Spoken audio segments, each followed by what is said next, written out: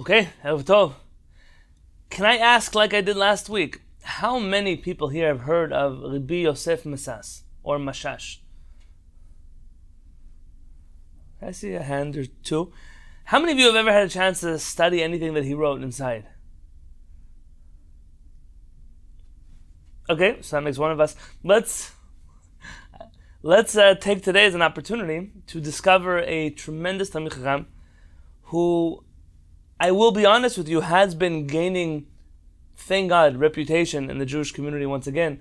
And not that he was ever lost to us, but many people today who previously would never have come across his writings today are, Baruch Hashem, being exposed to these writings. Rabbi Yosef Mesas was one of the most unique Chachamim to come out of Morocco in the last 100 years, in my opinion. Unique because he most definitely never toed anyone's party line. Not even the party line of other Chachamei Morocco. He was his own type. You cannot put him in a category. Many people try to use Rabbi Yosef Mesas to compare him with other... See, look, these were the rabbis of North Africa. Really, Rabbi Yosef Mesas is so unique because he's really not like any other Talmidei Chachamim that anyone may know of. It doesn't mean that he does not share similarities with others, but he is a Chad Bedo. He's one of a kind, one of a generation. I would like to introduce you today to the writings of Rabbi Yosef Mesas. This may be a strange place to start, but it is a natural continuation of what we studied together last week of Thou Shalt Not Rust, and the need to innovate in halakha, and the need to be able to change things in halakha. And so that brings me to Rabbi Yosef Mesas. I spent most of my years in Israel trying to collect the writings of Rabbi Yosef Mesas. I went to store after store after store, hunting down random volumes of a book here, random volumes of a book there. Baruch Hashem, I completed my library with a few books missing. Min Shemaya, HaKadosh Baruch Hu finished all of that. But there was one set that I didn't have. And I was looking for a very long time for this set. It was called the set of Otzar HaMichtavim. Let me show it to you. It's a 3-volume set of Rabbi Yosef Mesas. I'm going to try to put it up to the camera so you can see. The artwork on the cover is Rabbi Yosef Mesas' own artwork. He was an artist, he was a painter, he was a poet, he was many things. And these books have been out of print for a long time. I was looking from bookstore to bookstore. It turns out, I don't remember exactly what year it was, but a year or two after I got married, I was in Monsey, New York. My wife was finishing her master's degree at Yeshiva University, and I was coming to visit her in the summer. She had to go every summer for 2 months. I would visit every other week or every few weeks if I could, depending how long the Kehillah could let me go and how much I could afford the trips back and forth to New York. I come to New York and I say, listen, I've been out of the Jewish community for so long, just take me to a bookstore. She's like, Yoni, I promise you there's nothing in these bookstores here that's going to interest you. I said, just take me to wherever you can. So we went to a bookstore. I won't mention the name out of kavod to the owners of the bookstore, but I walk into the bookstore and I start looking around. You notice all the regular run-of-the-mill stuff that everybody has. So I go over to the person behind the counter and I say, tell me, do you have any Sephardic books by any chance? If I could take a picture of the face that he made when I asked that question, I could turn it to a portrait. It would be his face says, no, why would we? That was the attitude. And then I said, whoa, there are Sephardic books in the Jewish community. He said, okay, we have a few Ben Ish Chai's and Rav Avadias over there in that shelf. He points to me some random shelf in the back of the store. I was with Elchanan, so this must have been 2015, if I had to guess. I was with Elchanan, my oldest. He was a baby. And I was going to, nothing that I was so bothered that the bookstore didn't even care to have other books aside from what they have. I'm on the way out of the store, and Elchanan drops his bottle on the floor. So I get down on the floor to get the bottle, and if I could make up the story, I see on the bottom shelf of that bookcase where Elchanan dropped his bottle, I see 3 volumes of Otzar HaMichtavim laying there, covered in dust. I can't even tell you. It took a while to get the dust off the books. And I'm looking at myself, I was upset at Elchanan for dropping his bottle. I'm upset that I'm in the store that has no books that I need. And here, not only do they have Sephardic books, they have the writings of Rabbi Yosef Masas. It must be a mistake. Like this must be on reserve for somebody. It must be owned by the store owner. I take these 3 books to the front counter and I say, hey, are these books for sale? He said, of course. I said, how much do you want for them? He told me something like $60 for the set. I said, are you sure that that's all you want? He's like, listen, those books have been there since the 80s or the 90s. Nobody wants those books. If you'll take them from me, it's a mitzvah. I said, wonderful. I took the books from him, and Rabbi Yosef Masas's collection in my library was complete, and I cannot live, mamash, I cannot live a shi'ur, a halacha, a holiday, without the writings of Rabbi Yosef Masas. Before I get carried away, let's learn a little bit about his life. We're on page 1 in the pamphlet, A Matter of Principle. Page 1, again, from the Wikipedia article on Rabbi Yosef Masas. Unlike some of the other ones I've shared so far, this is a really weak Wikipedia article, but it has some highlights that are important to know. Rabbi Yosef Masas was born in 1892 and he died in 1974. He was born in Morocco and he passed away in Haifa, Israel. He was the rabbi of Tlemcen in Algeria. He was a rabbi, an Av Bedin, in Meknes in Morocco. He later ends up in Haifa, where he spends the end of his life. And he was a posek, a mishorer, a singer, a poet, historian, v'ish tzibur, and a public figure. He was born in Meknes to Rabbi Chaim Masas. Rabbi Chaim Masas was a very unique Talmid Chacham. We have one book of his that was published posthumously by his son. Rabbi Yosef Masas was very young when his father died. And his family had kept all of the handwritten manuscripts of Rabbi Chaim Masas in some kind of chest up in the attic.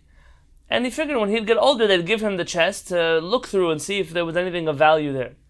Unfortunately, by the time the chest was given over to Rabbi Yosef Masas, he opens it up and sees that most of it had water damage, a lot of it was eaten by insects, and many of the pages had faded. And he did the best that he could to gather anything left in that work, as well as interview many other rabbis across Morocco who knew his father, to tell him Torah of his father. And that's what he printed in a book called Nishmat Chaim, the Soul of Chaim. That book has been recently republished by the World Sephardic Library. Yes? Can I interrupt? I just see in the chat section that people are complaining the audio is a bit sketchy. I just want to make sure that problem is resolved. Can everyone hear me properly? Yeah, sorry, we had the connection issue, but we just rejoined. No problem. Okay, thank you. I appreciate that, Rabbanin. Thank you. Rabbi Yosef Masas goes to Algeria. You know, the borders between the North African countries are pretty fluid.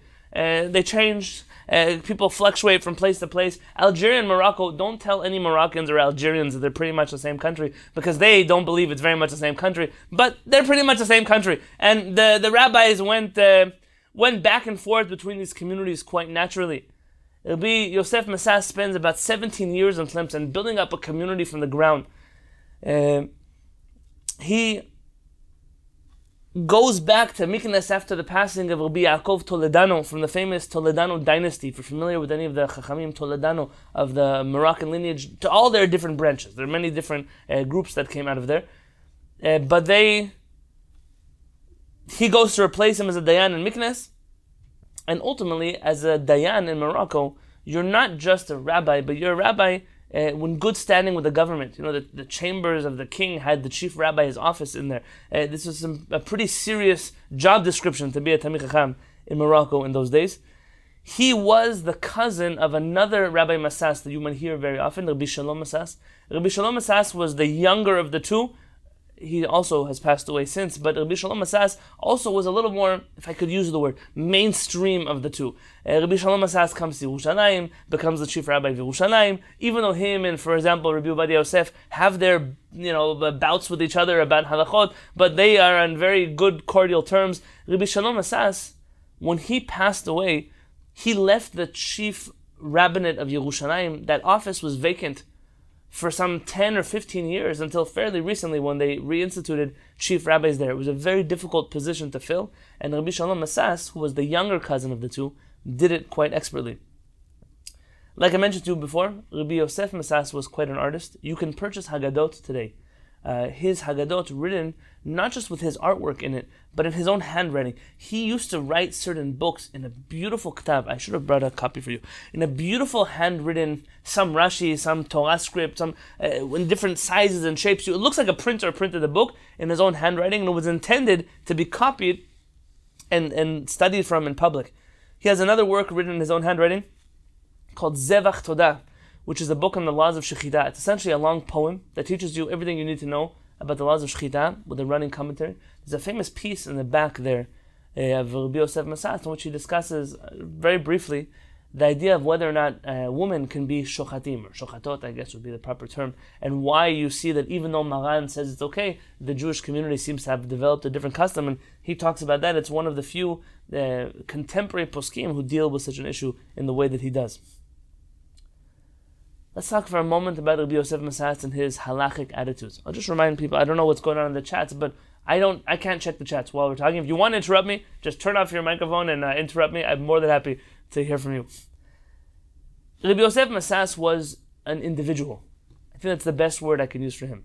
And recently, Rabbi Chaim Amsalem, should live and be well in Yerushalayim, wrote a fascinating article on, I think I may have shared this with you last week, I don't remember anymore, what I shared in which shiur, about what the approach of Chachmei Sfarad was. Is there a collective approach of the modern Chachmei Sfarad? What unites them all? And he says it's not true that they were always lenient. You see, some of them were radically extreme. Even Rabbi Yosef Masas was extremely stringent in places where other Chachamim, who were more conservative than him, for example, were lenient. He says rather what was unique in these communities was the ability of a posek to be independent, to not always look right and left before he ruled the halakha. Are they going to call me a reformer? Are they going to tell me if I'm orthodox? The job was, I have to ensure the spiritual continuity of this kihila. That's my job.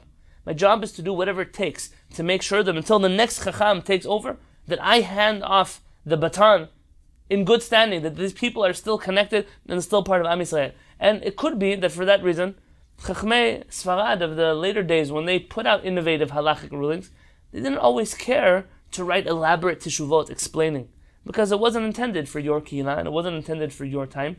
It was intended for his kihila and his place and his time to get his people to the next step. Anyone know some famous piskei halakha of Rabbi Yosef Masas that may come off as controversial? Hugo, you said you studied some of his things. Anything off the top of your head that you remember? Probably by far the most, I'll say it was actually my first encounter with Yosef Masas was his ruling on carrying on Shabbat, which was really mind-blowing. Should I expand on that? Yeah, sure, please. Basically, his argument was that it's permissible to carry on Shabbat because he defined public domain in a certain way, which basically included the Ashkenazi opinion that you need 600,000 people going through a public domain for it to be public domain. And since he couldn't think of any places where that 600, there's like a street with 600,000 people going through daily, there's no public domain. But if there's no public domain, then there's no need for these, I forgot the Hebrew word, but the intermediary domain between private and public. Carmelite, I believe. So it was Carmelite because it was just created by Chazal as a rabbinic fence. And so if there's no public domain, if there's no Carmelite, then everything is private domain, so you can carry everywhere. Very good. Which is quite a brilliant reasoning. Rabbi Yosef Masas sees a situation in which Jews are carrying on Shabbat without an eruv.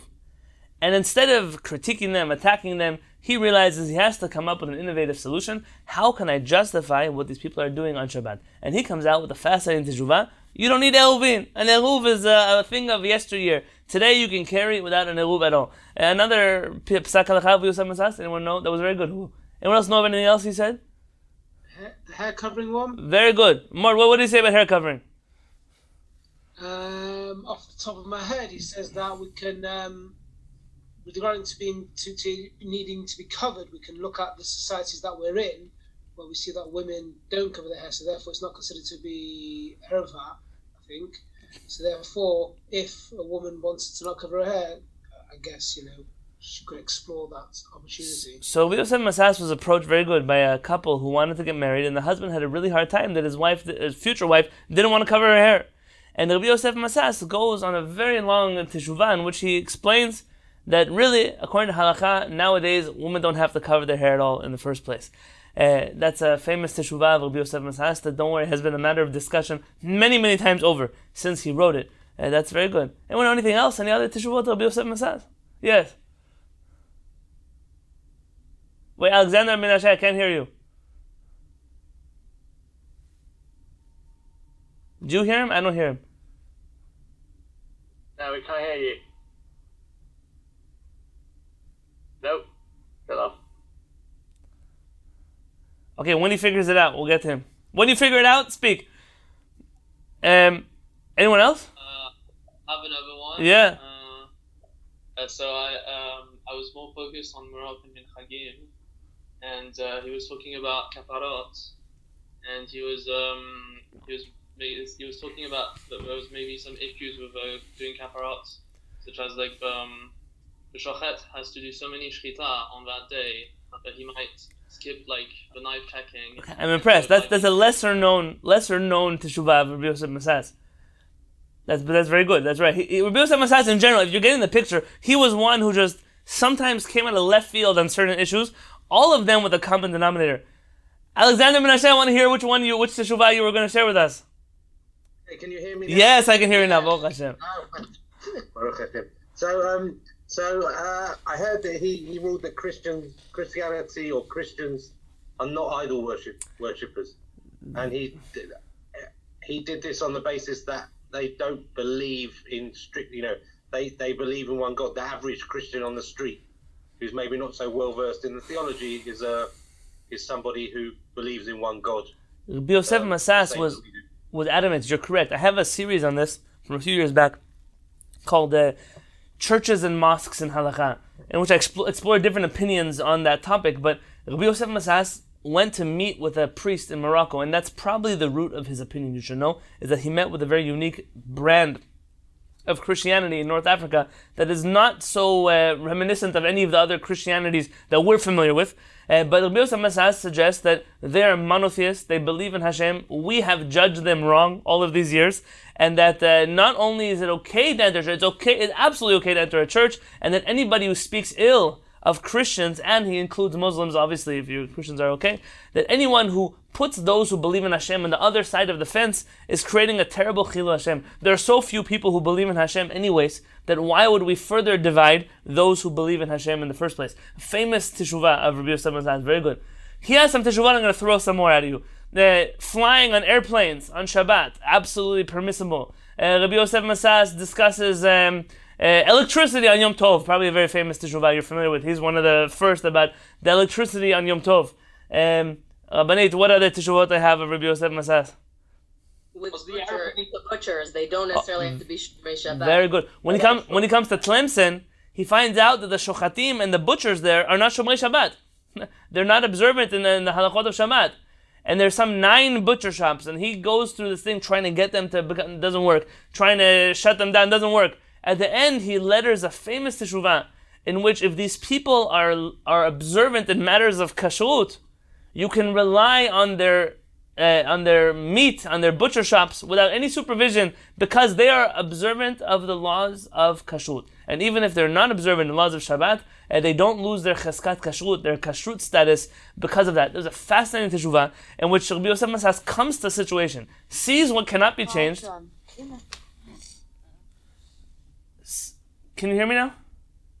See what cannot be changed. He disappeared. I know see what cannot be changed, and then there's a setting on the phone I didn't adjust beforehand. Sees what cannot be changed, and comes up with a novel teshuvah to deal with that situation. Ultimately, Rabbi Yosef Masas is a yechid. He's not just radically lenient. There are other times Rabbi Yosef Masas goes in different directions. But now, in the 9 days, for example, this is a teshuvah in which Rabbi Yosef Masas is famous for. Now, what happens with a couple that comes to Morocco for a visit, Algeria for a visit? They're going to go back to France. You know, France for North African Jewry was the melting pot. It was what America was to European Jewry. It was where Jews went to assimilate. And Rabbi Yosef Masas had a couple that was leaving. They wanted to get married in a chuppah and kiddushin. But if they would go back to France, they would miss the opportunity and they would just live together without chuppah v'kiddushin. And he deals with the question of, can I do a wedding for them not in the 9 days? Can I do a wedding for them on the eve of Tisha B'Av? So Chet of Av, the 8th of Av.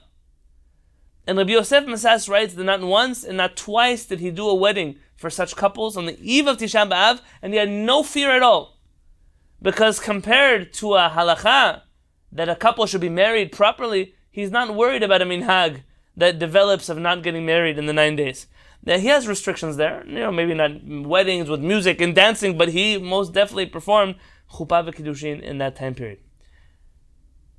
Rabbi Yosef Masas, I'm telling you, it's a tanug to read his writings, even if we don't always agree with his conclusions. By the way, most of what I shared with you beforehand is not the opinion of Mori Harav Yaakov Peretz, but nonetheless, to read such a chacham who was not afraid is not a word. Not afraid, he didn't care what other people would say. He did what he needed to do in the kihilot that he was in. You don't find chachamim like that, and you're not going to be surprised that in a page from now, we're going to discuss all of those rabbis who didn't really love him so much because of those opinions. Rabbi Yosef Masas discusses lighting the Chanukiah on Chanukah with electricity and the permissibility of that. We're going to be discussing today the most extreme ramification of his belief that electricity can be used to light Chanukah candles. And that is, that according to Rabbi Yosef Masas, we'll get there. We'll get there. Rabbi Meir Abitbol, who's a dear friend of mine, is someone that I visit often in Israel. He's the owner of the World Sephardic Library. Mord, that's where you shop. That was you, right, who said you were there? Nachon. Rabbi Meir Abitbol writes the following words at the bottom of page 1, bottom left. Betkufat ha'askala b'Morocco, in the Enlightenment period, the Askala period in Morocco, לא נתנו רבותינו לאף אחד מישראל להרגיש כרשעה בפני עצמו. The rabbis in Morocco had one mission, and that was that no Jewish person should consider themselves an evil person. No Jewish person should consider themselves outside of the Jewish community. That was their goal. Their goal was, how do I combat a Haskalah movement that is trying to suck people out of the Jewish community? I'm going to combat it not by throwing them out like other Jewish communities did, not by closing the door on them like other Jewish communities did. I'm going to keep them in by just letting them stay, by pushing the envelope as far as possible to make it as difficult as possible to leave the fold of the Jewish community. אלא להפך, to the contrary, ניסו לתת להם הרגשה שהדבר לא כל כך נורא. They tried to make it seem like it wasn't so bad. ומצאו להם היתרים וסמך לקולות בהלכה על מנת שלא יבעטו בתורה. וממילא לא יהיה להם חלק ונחלה בה. They tried to do whatever they could, even if it was tremendous novel interpretations of halakha, so that people shouldn't consider themselves violators of halakha. Because if I think that I'm violating halakha, I'm not going to keep any halachot. And if I'm not going to keep any halachot, then I'm definitely going to forsake my portion of the Jewish community. And Chachmei Morocco did everything they could to combat the wave of secularism that was pulling people out of the community by fighting fire with fire. By essentially saying, you want to push the envelope? We're going to push it for you. You won't be able to leave. And whereas some obviously view that as giving in, the truth speaks for itself. When you look at Yotzei Morocco, who dealt with a very similar, although different in its own right, Enlightenment movement as European Jewry did. And if you look at 2 or 3 generations afterwards, how many Moroccan Jews are still married to Jewish people, are still part of the Jewish community, still observe the holidays and Shabbat? And look, unfortunately, at the other communities. How many of those descendants have nothing to do with the Jewish people? In fact, some days, and I told you I think Daniel was surprised. I said there are 100,000 Jews in San Diego, but 71% of them aren't affiliated with anything. I sometimes wonder, how do we count them? And how do we even get to them? These are people in America of 2,000. There were 600,000 Jews living here as Christians. So it tells you the numbers that we're dealing with an assimilation rate. I'm sure everyone gets scared by all the Bible-thumping rabbis that talk to you about assimilation rates. Those numbers are still real. The amount of Jews that leave. Chachmei Morocco did everything possible to keep people inside the fold. Give me one moment, please.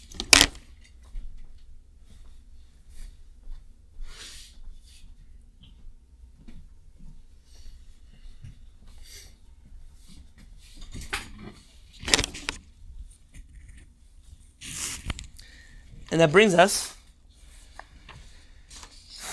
to the next page. Page 2 is really just many of the books that Rabbi Yosef Mazaz wrote. Books on halakha, books on different ideas in Jewish philosophy. The famous commentary we mentioned last week about Perkei Avot and Nachalat Avot. There are a number of the Haggadah of Pesach, a book on Chanukah. Some of his books have been reprinted. So this book, Otzar HaMechtavim, has not been reprinted. It's available for free as a PDF on HebrewBooks.org if you wanted to download the 3 volumes. They have reprinted the 2 books of his Sheilot V'Tshuvot, Mayim Chaim, The Waters of Life. His grandson has recently reprinted 4 volumes of Mayim Chaim. How do you reprint books that didn't exist? Essentially what he did was he went through his grandfather's Otzar HaMechtavim and extracted any halachic letters that were there. Ignored the ones about history, ignored the personal letters, just took out the halachic letters and came up with 2 more volumes of Mayim Chaim. This set is available quite inexpensively in Israel today. If it's still on the shelves, it's a private printing. And it has some fascinating teshuvot, and it's probably the most complete set of books that you can buy of Rabbi Yosef Mazaz and Halakha. There is a Dayan actually in the United Kingdom who I don't know anything about aside from that I have some of his books, who has printed some of Rabbi Yosef Mazaz's books. He's a rabbi, maybe Rabbi Pinchas Toledano is his name, and he printed a Geresh Yerichim, which is a book on Gittin of Rabbi Yosef Mazaz. For a long time, that was the only edition of that book that was available. The grandson printed that book again in his own text in the back of the 3rd or 4th volume of this series too. So if you would like to explore more of his writings, that's definitely the place where I would suggest that you start. And Toledano is a very big deal. Oh, okay. Baruch Hashem. So he is mamash single-handedly responsible for keeping some of those works alive in the last, I can't even tell you how many years. Yeah, Baruch Hashem. Maybe if I get back, I would really love an opportunity to meet him. That's something, if somebody here has an in, I would love to make that happen. Okay, I'm bringing you to page 3. I debated greatly before adding page 3 into this. I just ask a question. Sure. I know obviously this rabbi is approaching things through halakha, but what would from a sort of I don't know exactly the word, but from a maybe philosophical point of view, what's the answer to someone say who's a Reformed Jew saying, look, we're trying to keep people in the Jewish community, keeping people as Jews. You're doing it your way, we're doing it our way. What's the difference? So I was very recently in a rabbinic. In the sense that they might say, look, your people are carrying, so you're saying our Eruvim don't exist, but we know this is a game that you're playing.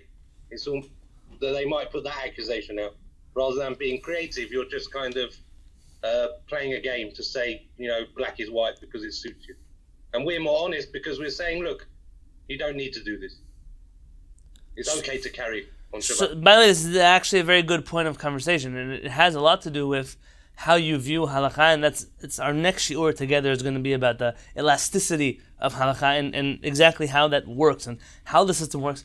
I would say in a one-line answer, the answer would be there's a difference between innovation that comes from a place of disregarding that which is old and creating something new, and innovation that comes from a place of profound respect of the old, and that is what is motivating you to create that which is new. Really, the end result may be the same.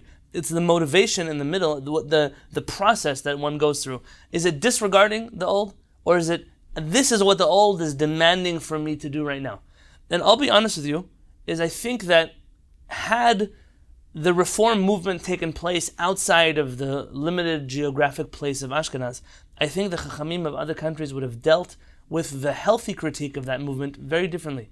That movement, it didn't come, it's not a purely evil movement. I'm not a reform rabbi, and I think everyone knows that, but that movement came with serious critiques on the, okay, maybe, my wife is laughing, maybe not everyone knows that. Okay, I'm declaring now. That movement has serious critiques on what was a very rigid orthodoxy. And there's a reason why that movement didn't take place in countries that didn't need it. Because the Judaism was already flexible. The Judaism was already moving on its own. And I think that there is definitely what can be studied from the critique of that movement. I think would be very fair to say that the reform movement of today and the reform movement of yesterday are most definitely not the same thing. Some things have been much better, and some things maybe not. Nonetheless, I think that the bottom line is, what is the perspective on halakha? When you're looking at the old, is it something that you don't consider binding on you? If that's the case, then your innovation is not innovation, it's just displacement. But if you view halakha as something that is living, that is breathing, that you are obligated in and bound to, and you are simply extending or adjusting things because that's what you believe the chachamim would have done in your situation, that's definitely going out on a limb. It's definitely a risk that a posek takes in such a situation, but it's one that is warranted by halakha, and we are going to spend much time actually discussing that next time we learn together. That's it. If I may add something. Please. I actually read something quite interesting about reform in other another location. I was researching about Israel Moshe Hazan, and actually there was a small Sephardi reform group that disappeared because essentially Israel Moshe Hazan kind of eliminated it by accepting certain, let's say, leniencies. There was this movement actually in England, in the Spanish-Portuguese community in London, and they broke away regarding Yom Tov Sheni, and Israel Moshe Hazan defended the practice of Yom Tov Sheni on halachic grounds. He wrote a whole book about it, Kedushat Yom Tov. That's the whole book he wrote to combat this idea. But he allowed this leniency of basically counting people that desecrate the Yom Tov Sheni in the Minyan, and basically saying that it's better for people to desecrate the Yom Tov Sheni but acknowledge their sin, rather than kind of like making up a new thing where they just ignore halacha, and that basically killed what was the birth of Sephardic reform. It's actually quite interesting. Yeah, that's very good. I just didn't think somebody was that familiar with that. Rabbi Yisrael Moshe Hazan dealt with this issue exactly like what you said. He preferred that people should be honest. It's okay. I want you to keep Shabbat, but at least tell me that you believe that you have to keep Shabbat and then break it, instead of telling me you don't believe in Shabbat in the first place. It's a different mentality in terms of, and he explains this, someone who violates a biblical commandment out of desire, out of need, but knows that it's a biblical commandment, is still greater than one who violates only a rabbinic commandment, but out of blatant disregard for our rabbis. He viewed this disregard of halakha as the problem, not the exact level of observance of halakha. Essentially, you end up crushing the opposition when you allow such a perspective in the Jewish community. And I'll be honest that I'm sure that other chachamim were unable to do this because of the lack of control, the handle that they did not have in their community in those situations. And Rabbi Yisrael Moshe Hazan was a very powerful figure. Interestingly enough, he was brought to the United Kingdom by a very corrupt Jewish politician. Rabbi Faur has a book on Rabbi Yisrael Moshe Hazan, and a footnote there elaborates about him. We just studied this in my kihila together in Shabbatot. We studied that book about Rabbi Yisrael Moshe Hazan, and it's fascinating. They recruit him into a war that's not his war, but I think he did wonders with it anyways. It's very interesting. Thanks for bringing that up. Let me take a tangent with you for just a few minutes. Oh my gosh. This page 3, I was really debating whether I should add it or not.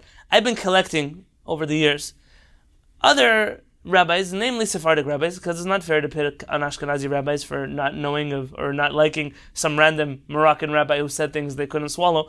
But other Sephardic rabbis who knew Rabbi Yosef Mazas, who knew the greatness of Rabbi Yosef Mazas, and still chose to vilify him for some of the things that he said. There's a famous chacham, Rabbi Moshe Malka, alav shalom. Rabbi Moshe Malka was a dayan in Israel after being a dayan in Morocco. I have a few of his works. Unfortunately, those have been out of print for some 30 years now. Rabbi Moshe Malka was asked whether in Morocco Rabbi Yosef Mazas was considered a mainstream rabbi or not. I mean, do people like him in Morocco or not? And he writes the following sentence.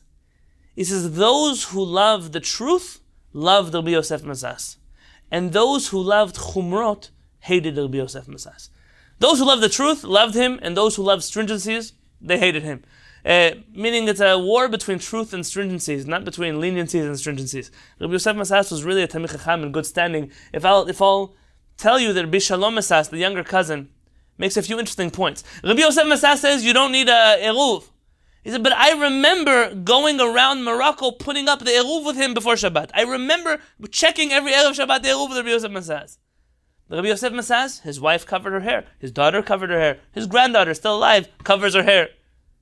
Rabbi Yosef Masas, many of the rulings that he put out were put out in a category of limud zechut. I want to keep the Jewish people in. I'm not telling you to abandon the halachot that you're observing according to Shulchan Aruch. I'm telling you that I'm in a war and I'm going to win this war. And this awoke the ire of many chachamim. There's a Rabbi Natan Neta Leider, who's an Ashkenazi rabbi who received Rabbi Yosef Masas's book in the mail. Rabbi Yosef Masas had very unique connections with Ashkenaz. In fact, for many, many years, he had a steady column that he was publishing in the Satmar newspaper, Bet Vad Chachamim. That's a fascinating little tidbit of history. He pulls out of the Satmar newspaper when he gets a copy of the newspaper and sees a whole attack against Rabbi Kook, who's the chief Ashkenazi rabbi in Israel. And he goes to war against the publishers of the Bet Vad Chachamim, demanding they retract their opinion. They obviously won't. They're Satmar. And it ends up in a real war of words in which Rabbi Yosef Masas says you shouldn't title your newspaper Bet Vad Chachamim, the house of Torah scholars. Rather, you should title it Bet HaKiseh, the toilet. You know, that's what it is. It's all you have over there. And he was adamant that this newspaper should be put out of commission. And he tells them, the Bnei Korach lo metu. I now know what it means that the children of Korach didn't die. They all live in Satmar. That's where they are. He was quite vocal about his opposition to them, and he not only does that cause him to leave the Satmar publication, it ends up causing him to write a letter to Rav Kook and to get to know him personally.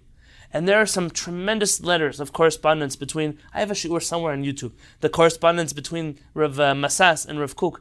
Rav Masas, the first Moroccan rabbi, he tells him, I heard that you let Avodah Zarah. I heard that you don't care about Shabbat. I heard that you... Tell him all the things the Satmar said about him. And then says, Rav Kook, I demand an explanation from you. And Rav Kook explains. And from there on out, Rabbi Yosef Masas only refers to Rav Kook as HaMelech B'Yerushalayim, our king in Jerusalem. That's how he refers to him. It's a fascinating... And Rav Kook writes about Rabbi Yosef Masas. He gets a package of his books in the mail. And he says, Nitmal'u kol ta'ei libi ora. All of the cells, all of the chambers of my heart have been full of light for receiving your books. A beautiful friendship that is born out of the hatred of the Satmar magazine. So this Rabbi Leider must have also received some of the books of Rabbi Yosef Masas, and he says, Shalom, lichvod yidi agon mufla umuflag b'Torah, Rabbi Yosef Masas. Hello to my dear friend, Rabbi Yosef Masas, the rabbi in Tlemcen. Sifro heyakar higiani b'moado. I received your book, Mayim Chaim. I found beautiful and straightforward things in your work. But because the Torah is a Torah of truth, I can't lie to you. I must tell you the truth. I found some things that didn't sit well with me. And I'm not able to just be silent about them. Because people will say that if I was silent, it must be that I agree with the things that you say. Those things which you decided to be lenient about. You should know that if you would publish these halachot here in Ashkenaz, probably lo'agin, the whole country would be laughing at you for writing these things. But there's only one way I could justify perhaps the things that you've said.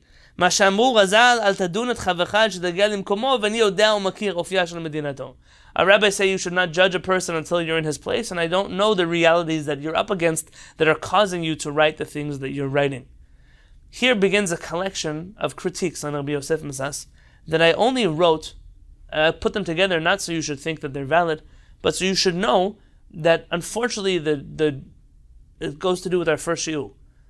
The fate of a person who thinks for themselves in the Jewish community is to be ostracized, to be attacked on all fronts. And this is essentially what happens to Rabbi Yosef Masas. Rabbi Matzliach Mazuz, who's a Tunisian rabbi, writes, "Uv sefer chad me'Algeri, there was a book that came to me from Algiers, Shareitiv mizeh shanim, I saw years ago. Velav de samchahu klal, you cannot rely on this book at all." And later in the back of the book, they make sure that you know that that's the Mayim Chaim of Rabbi Yosef Masas. He writes similar things in another section of his books.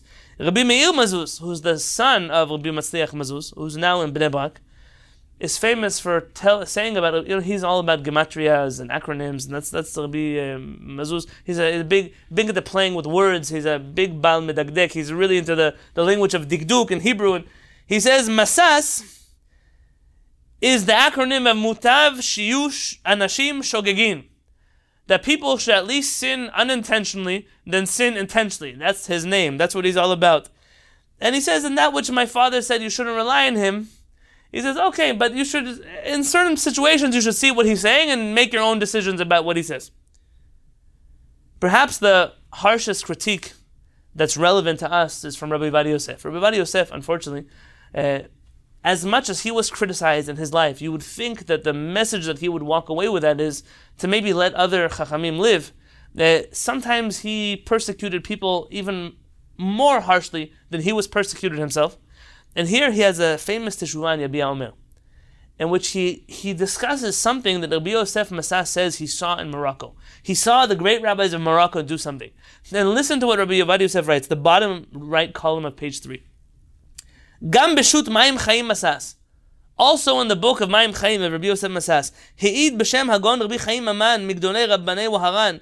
He testifies that he saw that one of the great rabbis, Rabbi Maman, that he was lenient in this matter. And listen, even though usually you should never rely on the Piskei Halacha of Rabbi Yosef Masas.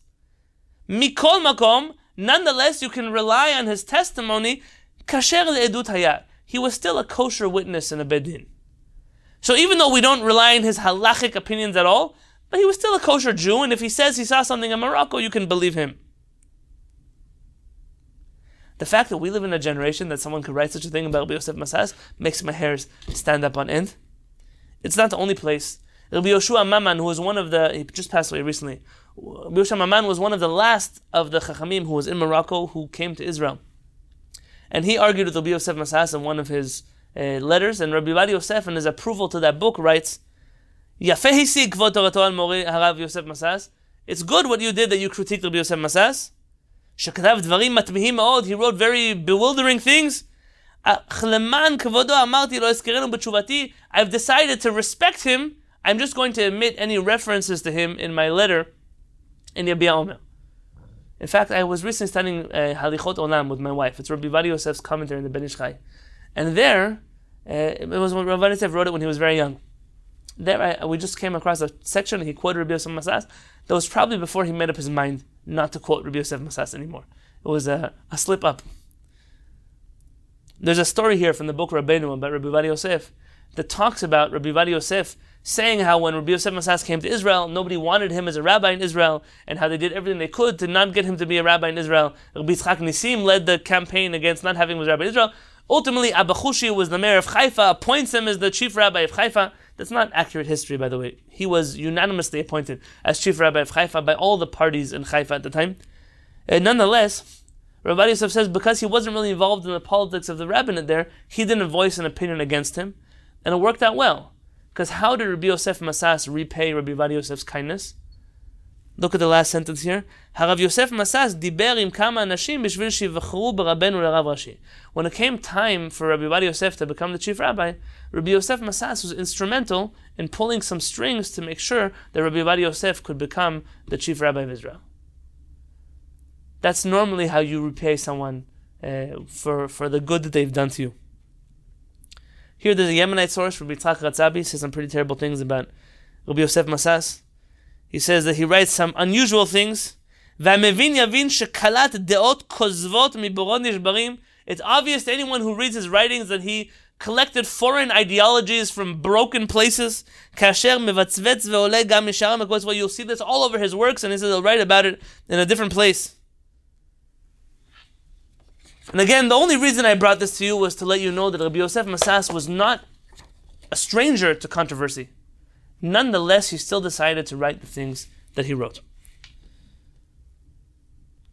In the interest of time, I have to actually give you the shiur that I said I was going to give today. So let's do that. On page 4. This poem here was written by Rabbi Yosef Masas at the beginning. Oh, I put the wrong source. Source 1 shouldn't say that. Source 1 should say this is the introduction to his book Maim Chaim. His book Maim Chaim, the first volume, he prints this poem to his book in the cover. I actually once translated it to English. Let me see if I can pull it up for you and paste it in the chats. 1 second. Where do you have it posted? Maybe I'll be able to pull it up. No, I have it here. 1 second. Okay. I once started writing a book about Rabbi Yosef Masas, and here you go.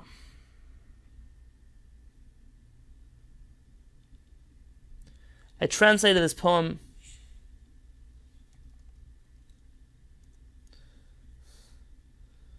One second. There must be more than that.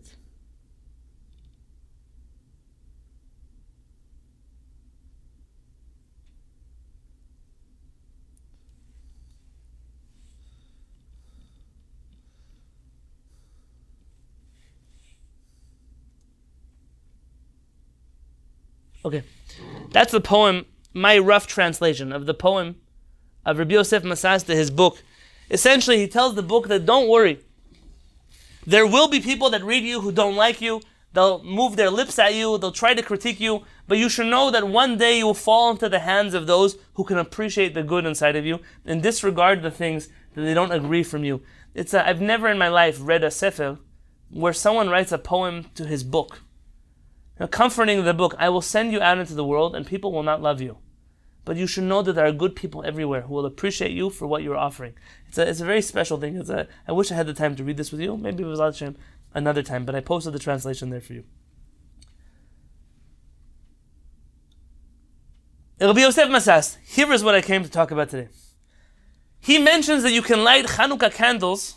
I know it's not even Tisha B'Av yet, I'm talking about Chanukah, but it's important. He mentions you can light Chanukah candles with electricity. If you want to talk about electricity and Chanukah candles, we could do that in the shiur. We talk about electricity in general. But here he goes one step further and he says the following thing on the bottom of page 4, source 2. This is in his book Ner Mitzvah. He has a book on the laws of Chanukah, but it's also the artwork of Rabbi Yosef Masas. Here I might be able to actually find you. No. Rabbi Yosef Masas writes the following thing. And furthermore I say, not just can you light Chanukah candles with electricity. The pashut ubarur, it's clear and it's obvious. Shim haya or electricity matzui bizman mikdash, that if electric light was available in the time of the Beit HaMikdash, vaday shebo hayu madlikim hamenorah, they would certainly use electricity to light the menorah in the Beit HaMikdash, in the temple.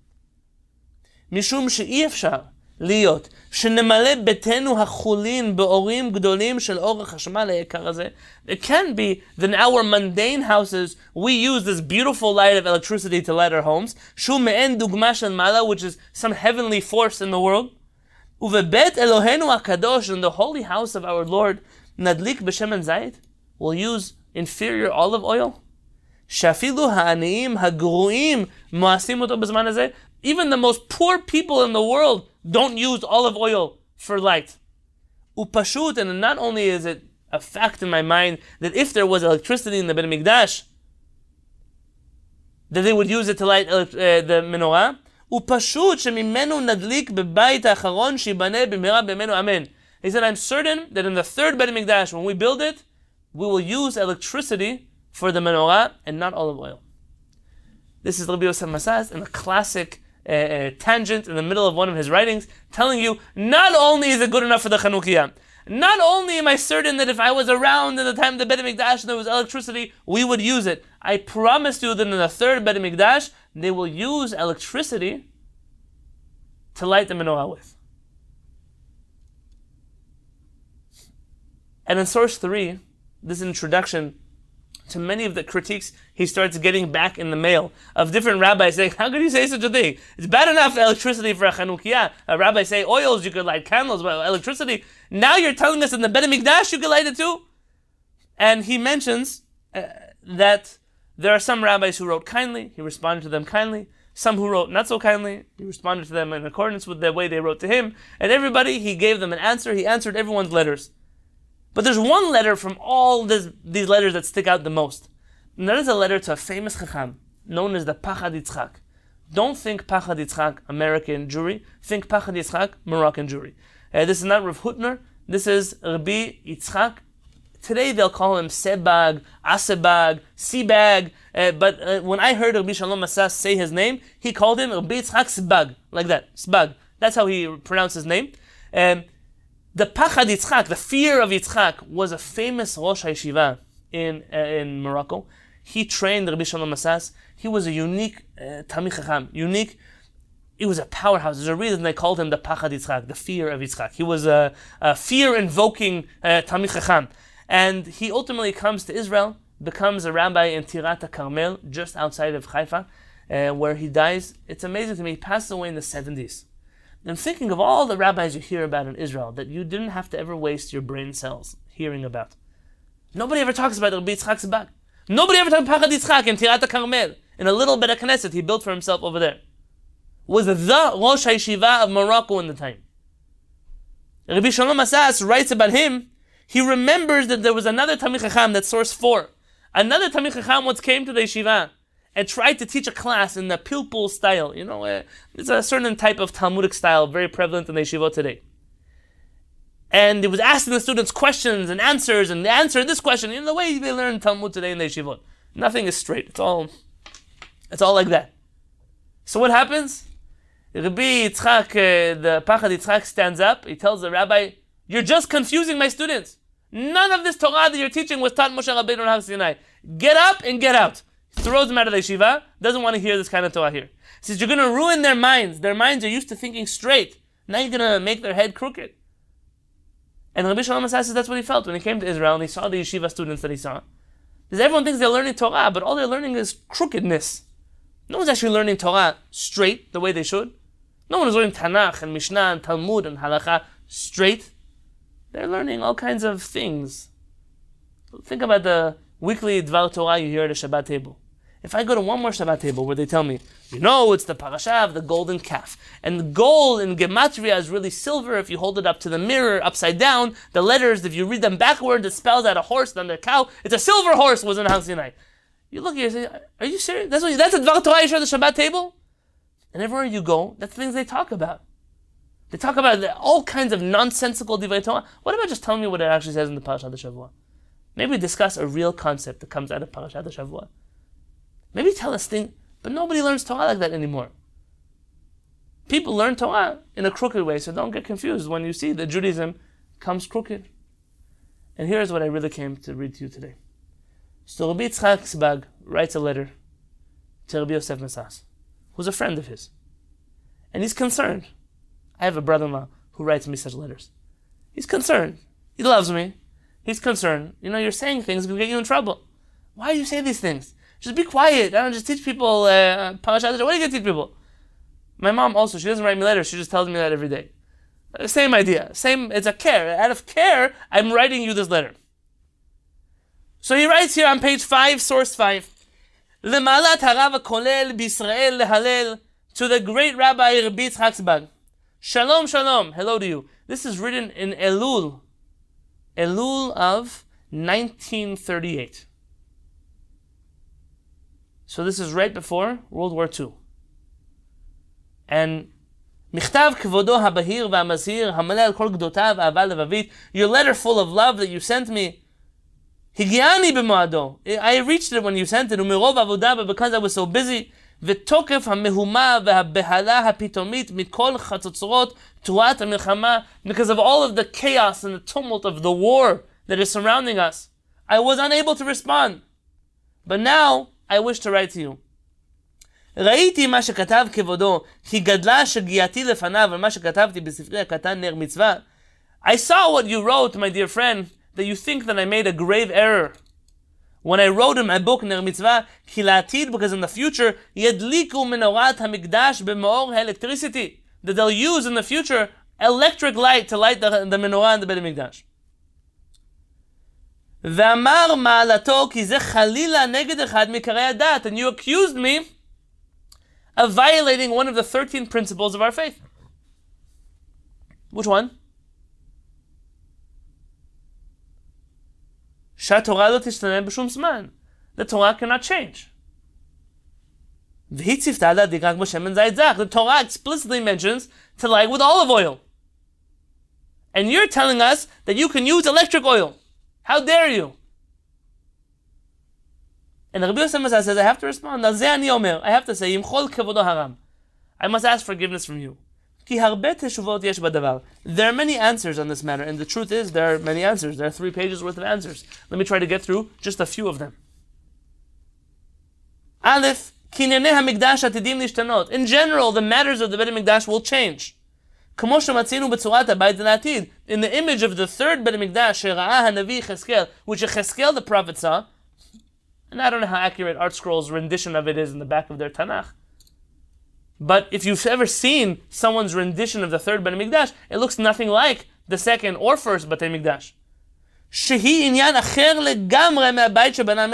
It's a completely different Beit HaMikdash than that which Shlomo HaMelech built. Even though it says, Hakol b'chtav miyad Adonai alai, Hiskil kol melachot hatavnit. I by accident put Hashem's name there. Please be careful with this paper. I didn't intend to copy HaKadosh Baruch Hu's name there. V'gam hakelim nimtza hem shinui gadol. Even the utensils of the Beit HaMikdash are going to be different. He says, look, HaKadosh Baruch Hu tells him, המזבח עץ 3 אמות גבוה ואורכו 2 אמות וידבר אליי זה השולחן אשר לפני אדוני.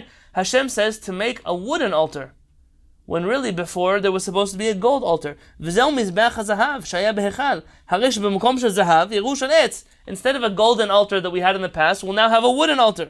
ואף שגם שעשה משה היה של עץ, רק מצופה זהב. And even Moshe Rabbeinu's altar was wood that was covered in gold.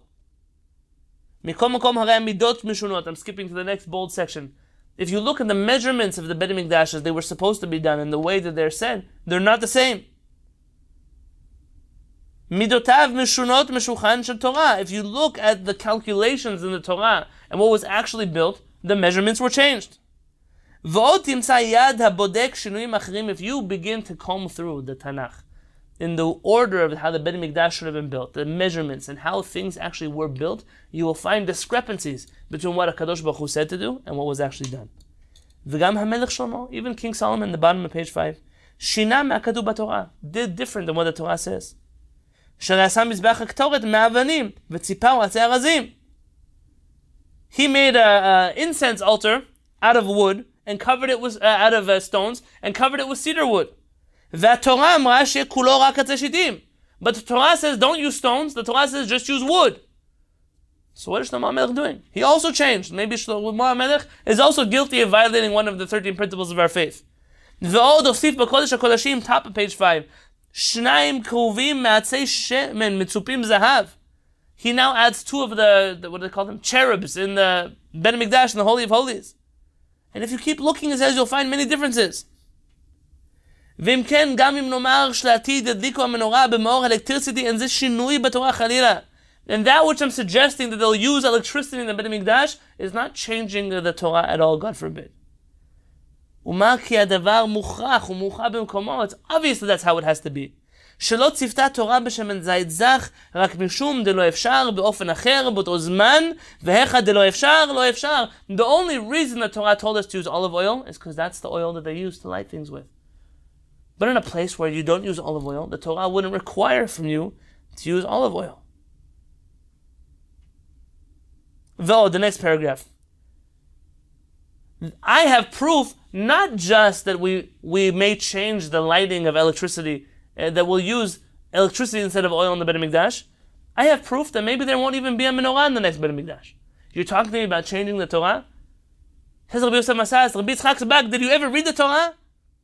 I'm not saying just to him. I mean, did you ever see all the places where we change things in the Torah? Look, the Midrash says, "Shelo tiyeh menorah b'mikdash la'atid." There won't even be a menorah in the next Beit HaMikdash. Bialkut Yeshaya, the Navi says, "Hakadosh Baruch Hu, we built your menorah once, and you destroyed it. We built your menorah twice, We destroyed it. The next time, we're not building one. If you want to build one, you build it, but we're not building it. Bet, the Yalkut in Parshat Tetzaveh says, Amar Kadosh Baruch Hu Yisrael, בעולם הזה הייתם זקוקים לאורו של בית המקדש. In this world, you needed the light of the בית המקדש. אבל לעתיד, אני עושה לכם אורה. But in the future, I will be the one who gives you light. ובזה נראה לתרץ קושיית מפרשים, למה לא זכה יחזקאל בבית לעתיד? רק הבית, והמזבחות, והשולחנות, והמנורה לא זכה כלום. And now you can begin to understand why in the third בית המקדש of יחזקאל, he mentions all of the utensils of the בית המקדש, but יחזקאל conveniently forgets to mention a menorah. Because perhaps there won't even be a menorah in the third Beit HaMikdash. So now is the Navi Yechezkel going against the 13 principles of our faith? Ve'od matzinu la'Rambam. There's a famous Rambam. Tell me what the Rambam believes about sacrifices, animal sacrifices. Someone here for sure is an expert in Moreh Nevuchim. He was ambiguous. Not ambiguous. No, in the guide, he says that there might not be sacrifices, but in the Mishneh Torah, it remains a bit unclear. Okay, so I'm intentionally not asking about Mishneh Torah. What does he say in the Moreh Nevuchim? That there won't be sacrifices. Why? How do you rationalize that with everything the Torah says about sacrifices? So, according to him, according to Rambam, the sacrifices were just like something that God gave to Jews because they needed it in a way, because they were not ready for a sacrifice-less faith. So the Jews were used to worshipping deities the way everybody else did. And Hashem knew, I can't take away everything. I took away their idols, now I'm going to take away their sacrifice too, they're not going to know what to do with themselves. The Rambam suggests that this was a sort of damage control. So the Jewish people were going to have sacrifices, but limited to certain types of animals, certain times of day, certain places in the world, only in the Beit HaMikdash, only in the altar, only to limit animal control and to channel it to Avodat Hashem. Which means, and he brings a source text, which is, all the prophets say, Hashem doesn't need your sacrifices. Hashem says, do I need your cows? Do I need your bulls? Am I lacking animals in my world that I need you to burn some for me? Meaning, sacrifices are all about you, not about me. And says Rabbi Yosef Masas, Ve'af shekamu alav orin azeh, the bold letters in the bottom left. And then even though there were many who attacked the Rambam for this, Mikol makom, nonetheless, ohavei shemo, those who loved him, Darshu v'chakru batku matzu, they researched the Rambam's words properly, and they found shedvara v'tamo hem ma'amar meforash b'midrash, that there's an explicit midrash that says this, b'shem Tana Kadosh Rabbi Pinchas ben Yair, in the name of Rabbi Pinchas ben Yair, a Tana in the times of the Mishnah, v'im ken, and therefore according to this, l'fizei yitbatlu la'atid kol hakorbanot, the Rambam who made the 13 principles of faith, according to him, in the future, there will be no sacrifices at all. There's been thousands of years since Jews worship idols. The Jews are one people. They serve only one God. And like we mentioned before about Christianity, Rabbi Yosef Matzah says, and because the Jews have spent so much time in exile, they have caused the rest of the world to pretty much abandon idolatry as well. Kayadua, as is known, ve'en bezeh shinui b'Torah chalila dezil batal ta'ama. He says it's not considered changing the Torah. The Rambam is not changing the Torah. He's telling you the reason for the sacrifices is X. And when that reason doesn't apply, then the reality will change as well. That's not called changing the Torah. It's not sending his hand against the Torah. That's exactly what the Torah would have said according to the Rambam's understanding of it. And he goes to explain how with the Rambam's approach, you can answer a few other questions that rabbis had in different verses that they were unable to answer unless they were thinking like the Rambam. He says, look on page 6 on the top right. V'od da'adif min that. Says, you want a better proof than that? Ita be'Yalkut Mishleh. Look in the Yalkut Mishleh. Eze Shem Tov kanta Esther. What did Esther do to deserve? Shekol ha'moadim atidim libatel. All the holidays will be nullified in the future. V'imei ha'purim lo betelim le'olam. But Purim will never be annulled. So what does it tell you? It tells you that all the holidays that you know are going to be uprooted from the Torah. What is that against the 13 principles of our faith also? He goes here to critique the Rashba's answer of the situation.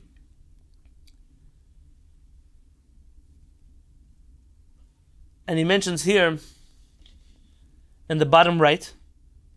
ודוגמה לזה מצינו ש"ס בברכות. If you look on the Talmud in מסכת ברכות, אמר להם בן זומא לחכמים, בן זומא tells the sages, וכי מזכירין יציאת מצרים לימות המשיח. Are we going to discuss the leaving, the exodus of Egypt when the Mashiach comes?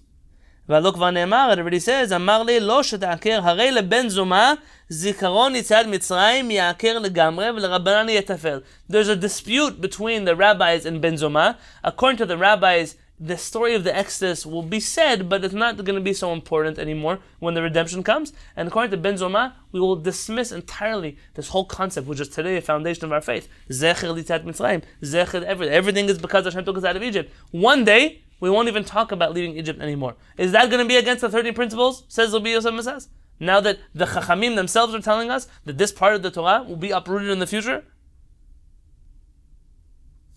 What do you do with the Midrashim? Look on page 6 on the left column. עוד אמרו במדרש, in Vayikra, the Midrash says in Vayikra, אמר רבי יהודן בר שמעון, כל בהמות ולוויתן הן כניגון של צדיקים לעתיד לבוא. All of the Leviathan, whatever this animal is going to be a toy for the tzadikim in the next world. Don't get stuck on agadot and their literal meanings. וכל מי שלא ראה כניגון של אומות העולם בעולם הזה, זוכר אותה בעולם הבא, כיצד הם נשחטים? Let's skip a little more. How will they slaughter these animals? Behemot notes Leviathan bekrano vekaro. The animal will come and slaughter the Leviathan. Imagine a whale. Let's pretend with his horn. Leviathan notes b'msapira v'necharu, and the Leviathan will take its fins and cut the animal's heads off. Is that even kosher slaughter? An ox ramming an animal cutting off someone's head with its fin. Is that a kosher shchita that tzaddikim can eat from it in the next world? And that's what our rabbis say. Amar Rabbi Abba bar Kahana, Amar HaKadosh Baruch Hu says, Torah chadasha me'iti tetzeh. A new Torah will come forth from me. Chidush Torah me'iti tetzeh. A new Torah will come out of me, says Hashem. Amar Rabbi Berachia, Rabbi Berachia says, Atid HaKadosh Baruch Hu la'asot la'avadav tzadikim la'atid lavo. Hashem will make a feast for the tzadikim in the next world. V'chol mi shelo achal nevelot ba'olam hazeh. And anyone who did not eat not kosher meat in this world, zochel lirot olam haba, will be able to have it in the next world. Hadahu dichtiv, and that's what the pasuk means when it says. And then he explains, bishvil shetochlu mimenu la'atid lavo. In order for you to be able to eat not kosher meat in the next world, you have to refrain from it in this world. I didn't intend to come here today to tell you about this treif fest we're going to have when the Geulah comes. It's not the purpose of today. Rather to show you, Rabbi Yosef Masaz is saying, who says that things don't change? Where did you get this idea that in Judaism things don't change? The Chachamim themselves are full of examples that are far more extreme than we will use electricity to light the menorah in the Beit HaMikdash. We're going to be eating nevelot utrefot with the tzaddikim in the next world. That's not scary for you? There's not going to be a menorah in the next Beit HaMikdash. There will be no sacrifices that the whole Torah talks about in the Beit HaMikdash. None of those things bothered you, Rabbi Yitzchak Zbad. Now you're coming to attack me on electricity? How dare I change one of the 13 principles of our faith?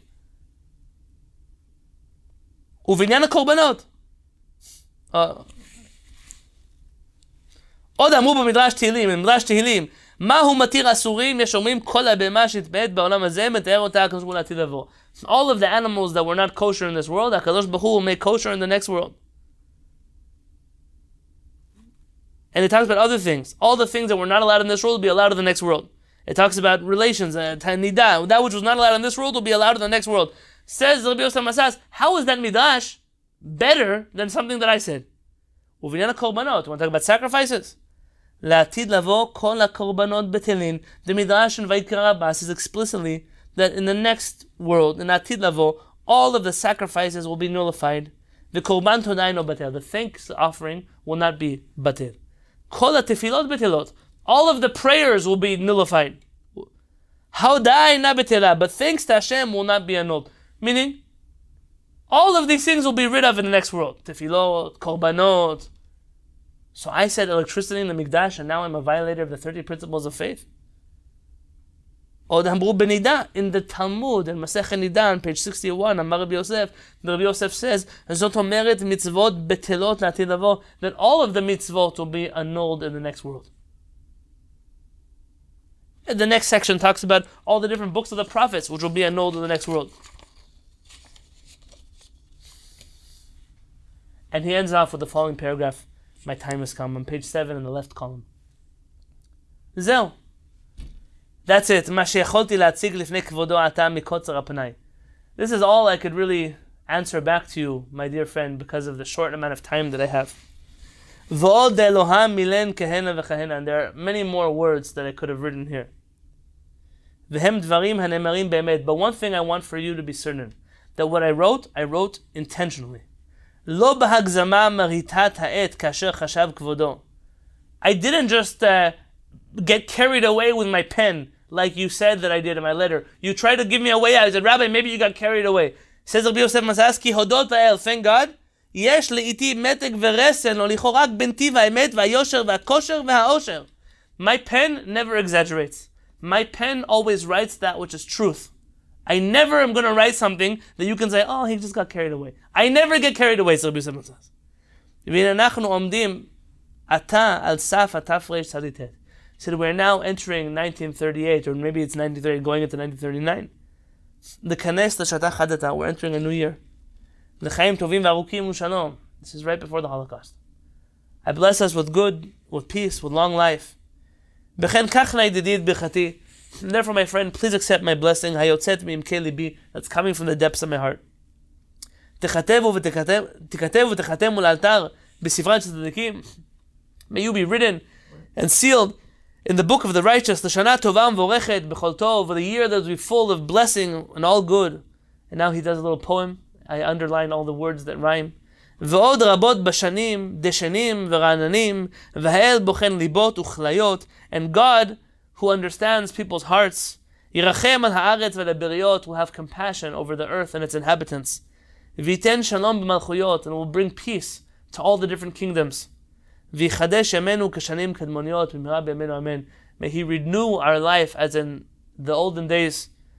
He knows that war is coming. He sees the world is falling apart. And he's giving a blessing. May we live to see better times. Ani hayom samechtet. Ani, I, hayom. Harav Yosef Mesas. Samechtet does not mean Sephardi Taho. Don't be a racist. Samechtet means Sefetav, or there's a few different things it can mean, but only it's like Shlita. You should live long. I should live long and be well. And the purpose of today's letter. The reason I want to introduce you to this part of Rabbi Yosef Mesas. We are so programmed to think that anything that we see that is different than the way we've heard it before, anything novel, what did we mention last week? Chadash asur min haTorah. Anything new is forbidden according to the Torah. Anything different than the way we've always done it is different. You know, most of the time, if you start asking Jews questions, is that really how you tell me, you can't do things different than the way we always did it. Is that really how we always did it? If I started digging back into the things you do, and I could show you that all the things that you do today or you don't do today, really 100 years ago, everybody did. That's not the way we always did it. So how can you argue that you're the traditionalist? And Rabbi Yosef Masas says tradition, Jewish tradition allows us to be innovative in halakha. It allows us to say something like, in the next Beit HaMikdash, I think we're going to use electricity, without being guilty of violating one of the 13 principles of our faith. And unless you can get used to thinking that halakha can change, that the realities which the Torah deals with can change, then you're going to be very confused when you come across sources that suggest that such things can happen. And the Yosef Masas says, the last thing you ever want to do is to attack me that I might be a heretic.